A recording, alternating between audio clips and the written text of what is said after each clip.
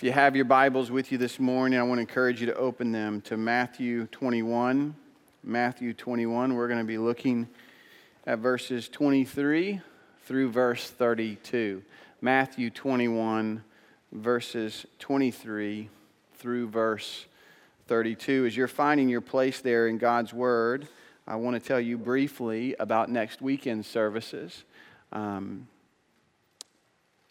Every week when we gather to worship, the foundation of everything we do is Jesus Christ. He is Lord, He is King. He is the one we come to worship. And the focal point and the centerpiece of everything we do is always the Word of God. Once a year we set aside time in which we worship Christ and we look to His Word, but we also honor those men and women who have sacrificed and given and served, and those who continue to sacrifice and give and serve so that we can enjoy the great freedom that we have within this nation to tell others freely about the good news of Jesus Christ. That we can go into our communities and we can share Christ. We can gather this morning and worship because of the freedoms that we enjoy.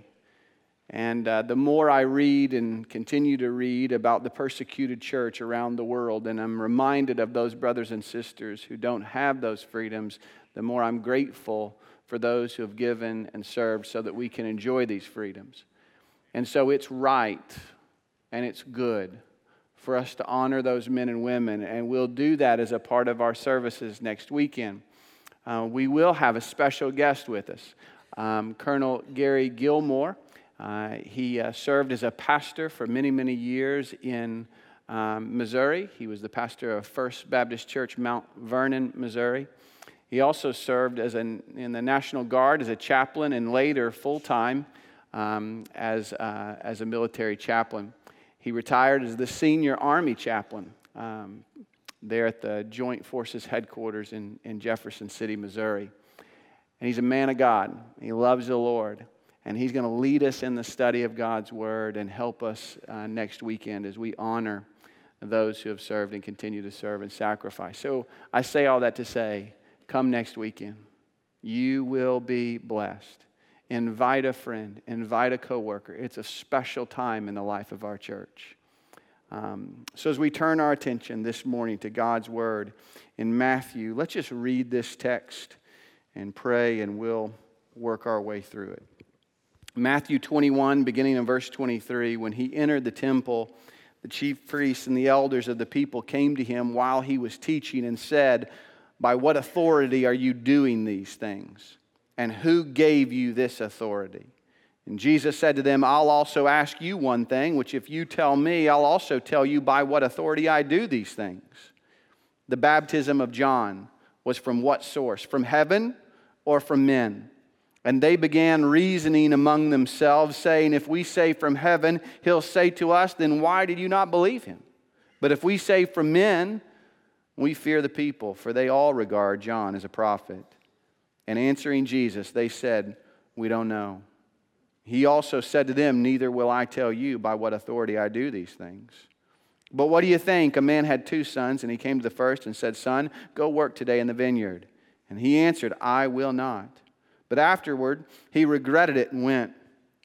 And the man came to the second and said the same thing. And he answered, 'I will, sir,' but he did not go. Which of the 2 did the will of the Father?" And they said, "The first." And Jesus said to them, "Truly I say to you that the tax collectors and prostitutes will get into the kingdom of God before you. For John came to you in the way of righteousness, and you did not believe him. But the tax collectors and the prostitutes did believe him. And you, seeing this, did not even feel remorse afterwards so as to believe him." Let's pray together. Father, we thank you for the opportunity to come to your word today. And Lord, I'm grateful that this word is inerrant and it is God-breathed. It's living and it's active. And we ask, Lord, in this sacred moment in which we open your word, we ask, Lord, that you would speak into all of our hearts. God, do business in our lives today. Help us to better understand who you are, who Christ is, and how we respond to you, that we might know your favor and your grace and your forgiveness. And we pray this in Jesus' name. Amen. You remember the context of this passage is the final week of Jesus. We've already looked at the triumphal entry on Sunday. Christ goes into Jerusalem as the conquering king, but he's also the humble king. You'll remember, in accordance with God's word and the prophecies in Isaiah, he rides in on a colt, the foal of a donkey. He's the perfect king who's not come to use or abuse the people, but he comes to lay down his life for them. So he is the conquering king, but he's also the Passover lamb. The crowds are worshiping him. They're quoting Psalm 118, Hosanna to the Son of David, a messianic title. This is the Messiah. Blessed is he who comes in the name of the Lord. And they're waving palm branches and they're throwing down coats. Roughly 1 million to 2 million people worshiping. They think that 400 years of Roman domination is about to be over. But within this large crowd of people who are worshiping Christ, there's a small segment of the crowd that's with them, the Jewish leadership, the scribes and the priests and the elders, and they're not worshiping. They hate him. Jesus is cutting in on their territory. He's making them look bad. And Monday morning was the final straw. Because you'll remember on Monday, Jesus goes into the temple, and in accordance with the prophecies in Malachi, he shuts the gates. He shuts down business. He has the audacity to claim that the temple is his personal residence, that it's his Father's house, and he cleans house. They've taken his house that was intended to be a house of prayer for all the nations, this place where God had designated to place his name and his glory, and they have profaned it as a place of profiteering off of God's people under the guise of spirituality. They've turned it into a den of thieves and robbers. They've brought the secular into the sacred. And Jesus responds in righteous indignation. Not a spur of the moment kind of flying off the handle that we typically think of. But these people who for 1,500 years consistently had profaned God's house. Brief moments in time in which the nation would honor God in the temple, but for large segments of time, they would profane his house. And Christ shuts it down. That God would rather have no worship than worship that is given to him half-heartedly. And so here a line has been drawn in the sand. The battle is on, and these religious leaders, their goal at this point is to kill him. There's only one way to move forward, and that's to take this guy out. So Tuesday morning, Jesus re-enters the temple area. And what they've done is they've devised a series of questions. We're going to stump him. We're going to trip him up, and we're going to trick him, and then we're going to get him. But it's really hard to trip up the King of Kings and the Lord of Lords. But let's see. A question of authority in verse 23. Look at this. When Jesus entered the temple, the chief priests and the elders of the people came to him while he was teaching and said, "By what authority are you doing these things? Who gave you this authority?" You know, at the heart of sinful man has always been a defiance against authority. Always. And in this passage, there is no doubt that Jesus has the authority. Jesus is going to make a public spectacle of these guys. If this were a debate, as we've seen some debates, there's no doubt that everybody would walk out saying, Jesus just whooped these folks. There's no doubt Jesus has the authority, and he hasn't just established it here. If you remember all the way back in Matthew chapter 7, after he got done preaching the Sermon on the Mount, they said of him that he taught as one having authority, not like these scribes. They got no authority. But this man, he has authority. You remember in Matthew chapter 8, the Roman centurion comes to Jesus. He's a Gentile. He's outside the people of God, but he knows authority when he sees it. And so he comes to Jesus. He's asking for his servant. And he says, you don't need to come to my house. I know authority. I'm also a man under authority. You just say the word. I know authority when I see it, and you got authority. He's not taking his request to the scribes and the Pharisees. He knows they got no authority. But this guy, he's got authority.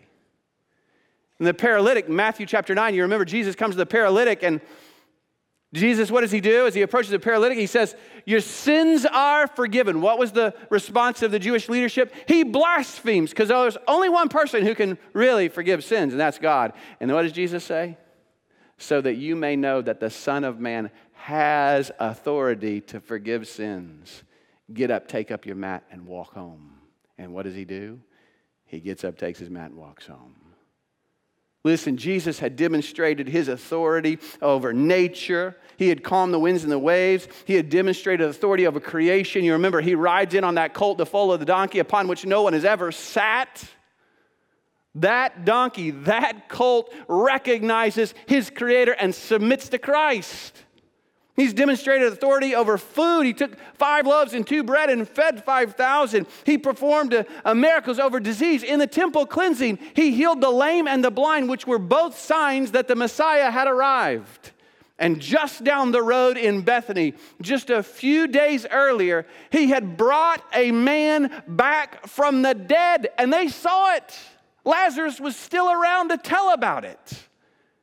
He just demonstrated he's got the power and the authority over life and death. So make no mistake about it. The authority of Christ is not in question here. The real issue is we don't like your authority. We don't like you telling us what we can and cannot do. And that is the heart of sinful man. Any of y'all have little ones at home and they walk around saying, oh, bless you, Mom and Daddy, for the rules. I love them. Obedience is my heart. No. They are inclined to disobey, to rebel. It is only by the power of Christ that they learn the beauty of submission. It's the heart of Psalm chapter 2. Why do the nations rage? And why do the peoples plot vain things?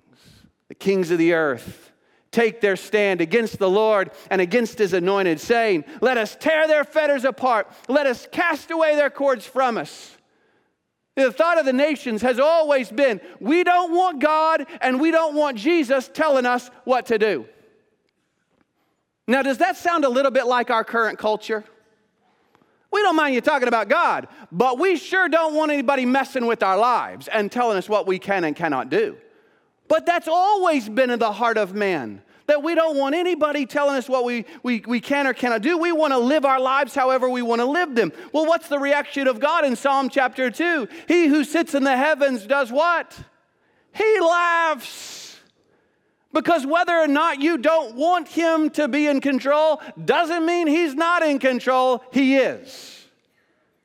At the heart of Christianity is an acknowledgement that Jesus is God and that Jesus is the divine authority, and the only response, the only appropriate response to the authority of Christ is to submit all of your life to him. But most people don't want to submit to the authority of Christ. I think this is the great hindrance for a lot of people in coming to faith in Christ. They know if I give my life to him, he's going to change some things. And I like living however I want to live. I don't want to surrender control. And the funny part about this is, just as it was with these Pharisees, so it is with all of us. Just because you don't want Jesus to be in control doesn't negate the fact that he is in control. So many people, they say, well, I don't want to surrender control of my life. But here's the bottom line. You really aren't surrendering anything because you didn't have control to begin with. You know, think about Pharaoh. He was all powerful. In his mind, he was God. He's going to do whatever he wants to do. And he rebelled against God. About 3 plagues later, what did he realize? I ain't in control. I'm not as powerful as I thought I would. I can't do whatever I want to do and there not be consequences. Jesus summarized it this way at the end of Matthew. All authority All authority in heaven and earth has been given to me. The authority issue of your life has been settled. That's not the question. The question is, will you rebel or will you submit? And which you choose has eternal consequences. These men are setting themselves up against the authority of Christ, and they are fighting a losing battle. In the words of the great Indiana theologian John Cougar Mellencamp, I fight authority, and authority always wins. Listen to me. These guys are going to fight Jesus and rebel against his authority. How do you think that's going to work out? They're fighting a losing battle. In verse 25, Jesus knows their trap. Again, it's really hard to outsmart the one who is omniscient. And Jesus is going to silence their little questions every time boom, they're going to silence right in his presence. Do you know what I believe? There's all kinds of people that come up with these tricky little questions. You ever try to share a gospel with somebody and they got their little question, they got their little deal that they're going to bring to you. See, this stumps you and now you don't know. Listen, one day we're all going to stand before the King of Kings and the Lord of Lords, and we will be silenced in the presence of the authority of Christ. And all those little excuses you've had and all those little scientific deals that you bring, they're going to be silenced in the presence of Almighty God. So these guys, they got their little question. Well, Jesus says, I got a question for you. If you answer mine, I'll answer yours. The baptism of John, what source? From heaven or from men? I just picture these little guys. These are the religious guys. These are in that day, these were the smart folks. These are the PhDs. They got more degrees than a thermometer. They know this is the smart of the smart. This guy's a carpenter. He's from Nazareth. Can anything good come out of Nazareth? These are the Harvard grads. They put their little wooden heads together and they got nothing. They know. If we say the baptism of John, it was from heaven, then Christ's going to say, then why didn't you obey him? Because if you recognize somebody's of divine authority, you better obey him. And they know if they say from men, the people will stone them because they all knew that John was a prophet of God. And so Jesus has answered their question. In fact, they say, we don't know. I bet there were very rare occasions when these guys gave that response to anybody. And the reality is that was a bold-faced lie. Because they did know. They just didn't want to admit it. And so they're silenced. And the more they rebel against the authority of Christ, the more their hearts become darkened to the truth of who Christ is.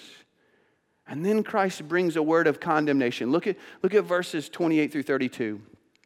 Boy, what do you think? A man had 2 sons, and he came to the first and said, son, go work today in the vineyard. And he answered and said, I will not. But afterwards he regretted it and went. And the man came to the second and said the same thing. And he answered, I will, sir. But he did not go. Which of the 2 did the will of his father? And they said the first. So they're admitting their own guilt.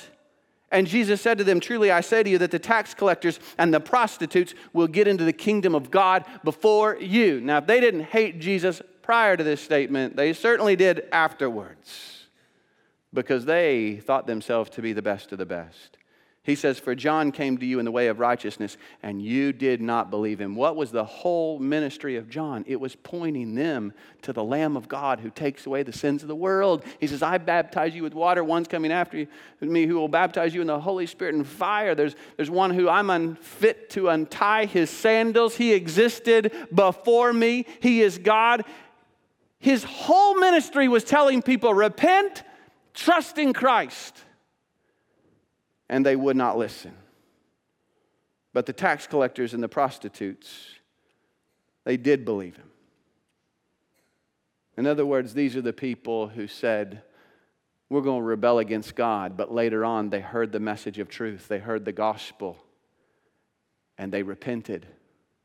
And they trust in Christ. They trusted in Christ. And he says, and they did believe him. And you've seen this. Meaning, these religious leaders, they saw the transformed lives. They saw the prostitute enter into the room. They saw her anoint Jesus' feet and weep and wipe his feet with her hair and kiss him and give her life to him. They saw how Christ transformed her. They saw how Christ transformed Zacchaeus. He was the lowest of their culture. He was a traitor. He was profiteering off God's own people. And yet he sought Christ, and Christ went to his home. Christ ate with him. There was fellowship and there was faith. And he gave back a portion of how he had defrauded. And Jesus said, salvation has come to this home. This guy was greedy and now he's generous. His life has changed. They saw these things and they still would not believe. Listen, some of the most powerful means of evangelism are the changed lives of those who have come to know Jesus. Nobody can refute that the gospel changes lives. And they saw it and they still wouldn't believe. Do you know what I think Jesus is doing here? He's trying to get them to see their lost condition. As I often try to say, he's trying to get them to get downwind of themselves and smell their own stench. Because they're wearing such nice clothes, they can't see the depth of their own sin. They think they're good, but you know what? At the end of the day, they're no better off than the worst of sinners because they haven't trusted in Jesus. You know, it's hard to get a person saved until they first understand they're lost. These people don't want Jesus because they don't think they need him. They think they're somehow going to earn God's favor on the basis of their good deeds. They're all talk. All talk. Oh, we love God. But no heart of obedience. No heart of faith. Listen, God is not impressed with your talking. You might impress some people, but you're not impressing God. God is not impressed by your claims. God is not even impressed with your good intentions. What pleases the heart of God is when you see the truth and you hear the truth and you believe and obey. That's what impresses the heart of God. So here are these religious leaders. They got a lot of activity. They got a lot of knowledge. They're doing a lot of good deeds. And yet it has given them no advantage over sinners like tax collectors and prostitutes. In fact, in some ways, all their good deeds have done is cloud their eyes to the reality of their own sin. They're going to miss out on heaven because they missed the most important act of obedience, which is trusting in Jesus. Probably good guys. Done a lot of religious things in their life. Look good on the outside. But they stood condemned because in their hearts they never recognized the authority of Christ and trusted in him as the sole means of salvation. Here is my great concern for our church. This is my concern for our church. That there are people who come inside our church, sit in our sanctuaries, or listen online, and they've never submitted their life to Jesus, never trusted in him as the only means of salvation. They just added Jesus to the hobbies of their life. But they think in their minds that somehow, that because they've gone to church, or maybe because they joined a church, or maybe because they got dunked in a pool, or maybe because they know some scripture, or maybe because they completed a one and got a Timothy award, or were dedicated as a child, or christened as a baby, or went through confirmation, they think they're under the illusion that somehow because of their good deeds, all their great efforts, all their religiosity and spirituality, that somehow they're going to get to heaven.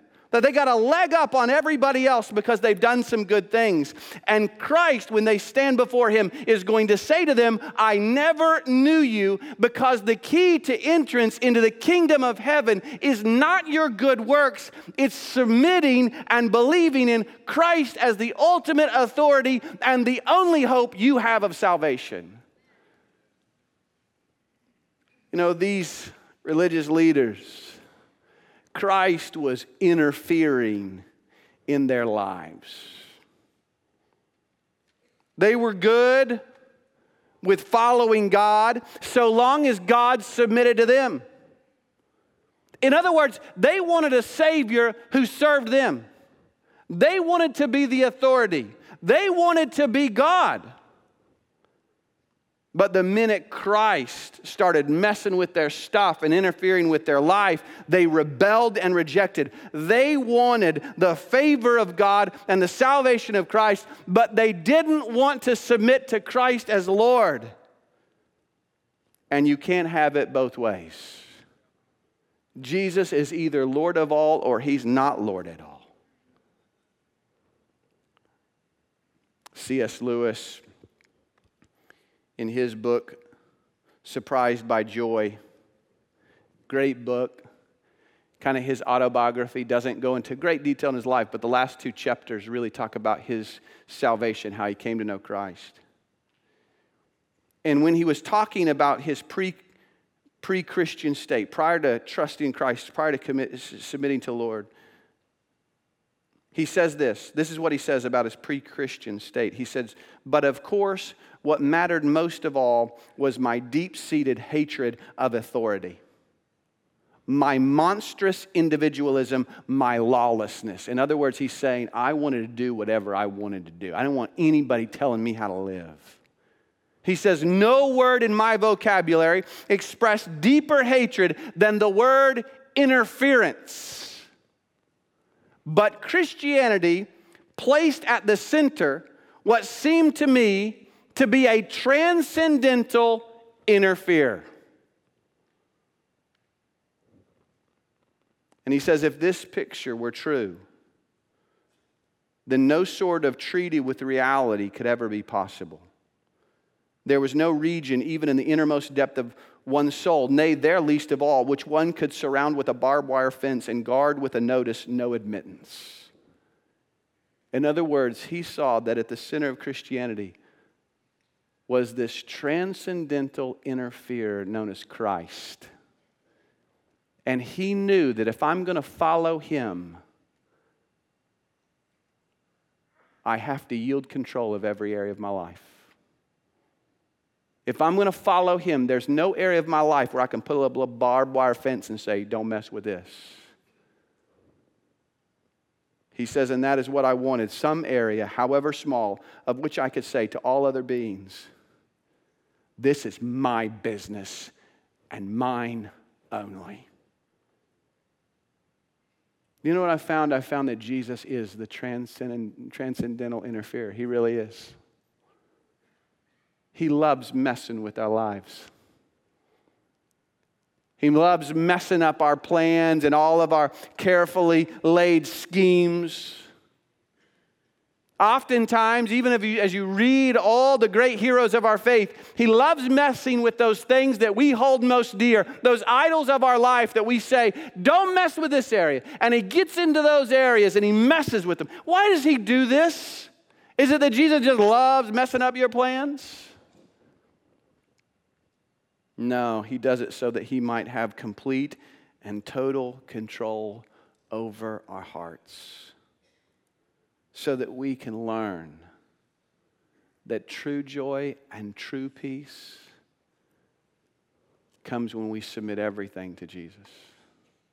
In fact, that's how C.S. Lewis ends the book, is what he says is that I learned that if I really wanted joy, I had to submit everything to Jesus. Some of you, Christ is interfering in your life. You know it. And today you would say, I'm aggravated. Because Jesus is messing with an area that I don't want him to touch. And you got one of two options. You can rebel,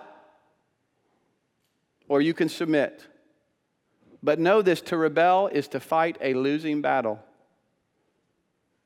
The two greatest opponents to Christianity in the book of Acts, you know what they were? Two individuals. One is King Herod. He's going to stamp out Christianity. He knows the truth. He had been confronted with the truth of Christ. He knew who Christ was. He was confronted with the truth of the resurrection. But he didn't want anybody telling him what to do or how to run his kingdom. And he rebelled. Well, how did that work out? He was eaten by worms, which is a pretty good indicator you're not on the right side, you're not on the right track, that you're not in control. The other great opponent, you know who it was? A guy by the name of Saul. You know what the funny thing about Saul was? He loved God, but he hated Jesus. You know, I've found that there's a lot of people out there, they don't mind talking about God, but they don't like you talking about Jesus. And Saul, he thought he was the authority. In fact, he was on his way to Damascus, and he had papers that let everybody know he is the authority. He can do whatever he wants to do.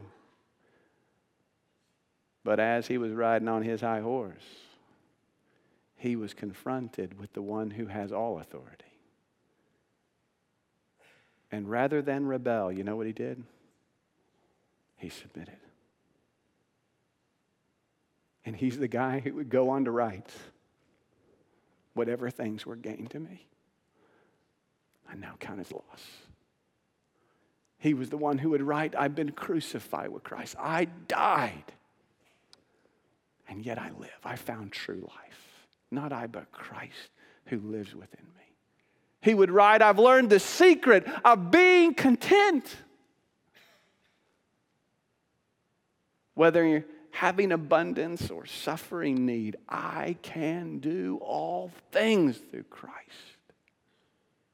For me to live as Christ and to die as gain. He is the one who would tell us in Romans chapter 12, therefore I urge you, brethren.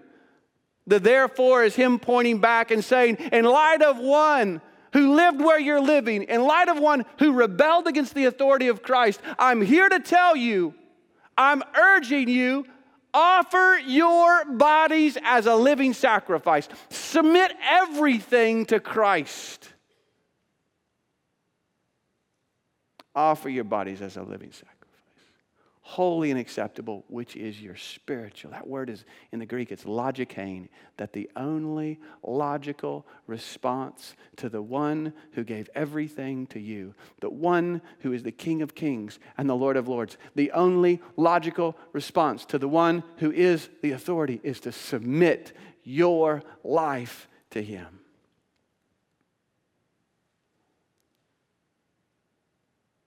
You want change in your life? You want forgiveness, you want peace, peace like you've never known before. Submit to the authority of Christ. Some of you are saying, you telling me, Pastor, I got to give every area? You mean I got to give up that drinking habit? Yeah, that's what I'm telling you. You're saying I have to quit watching pornography? That's exactly what I'm telling you. You're saying I have to give up my finances? They really aren't yours anyway. Yep. You mean I have to give my marriage into your hands? That's what I'm telling you.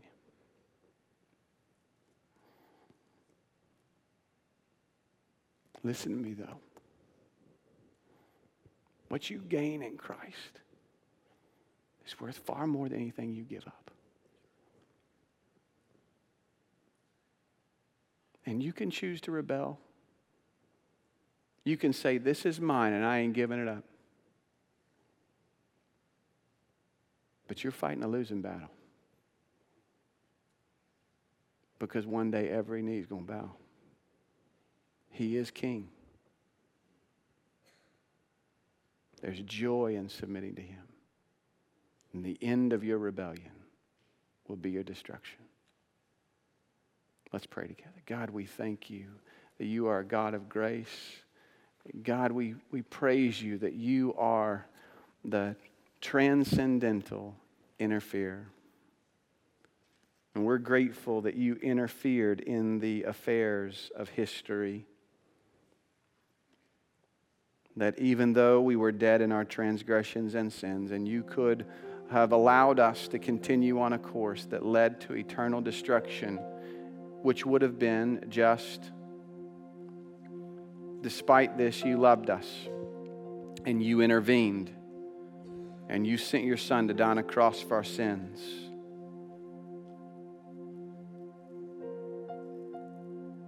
God, I pray this morning for anybody who's not submitted their life fully to you.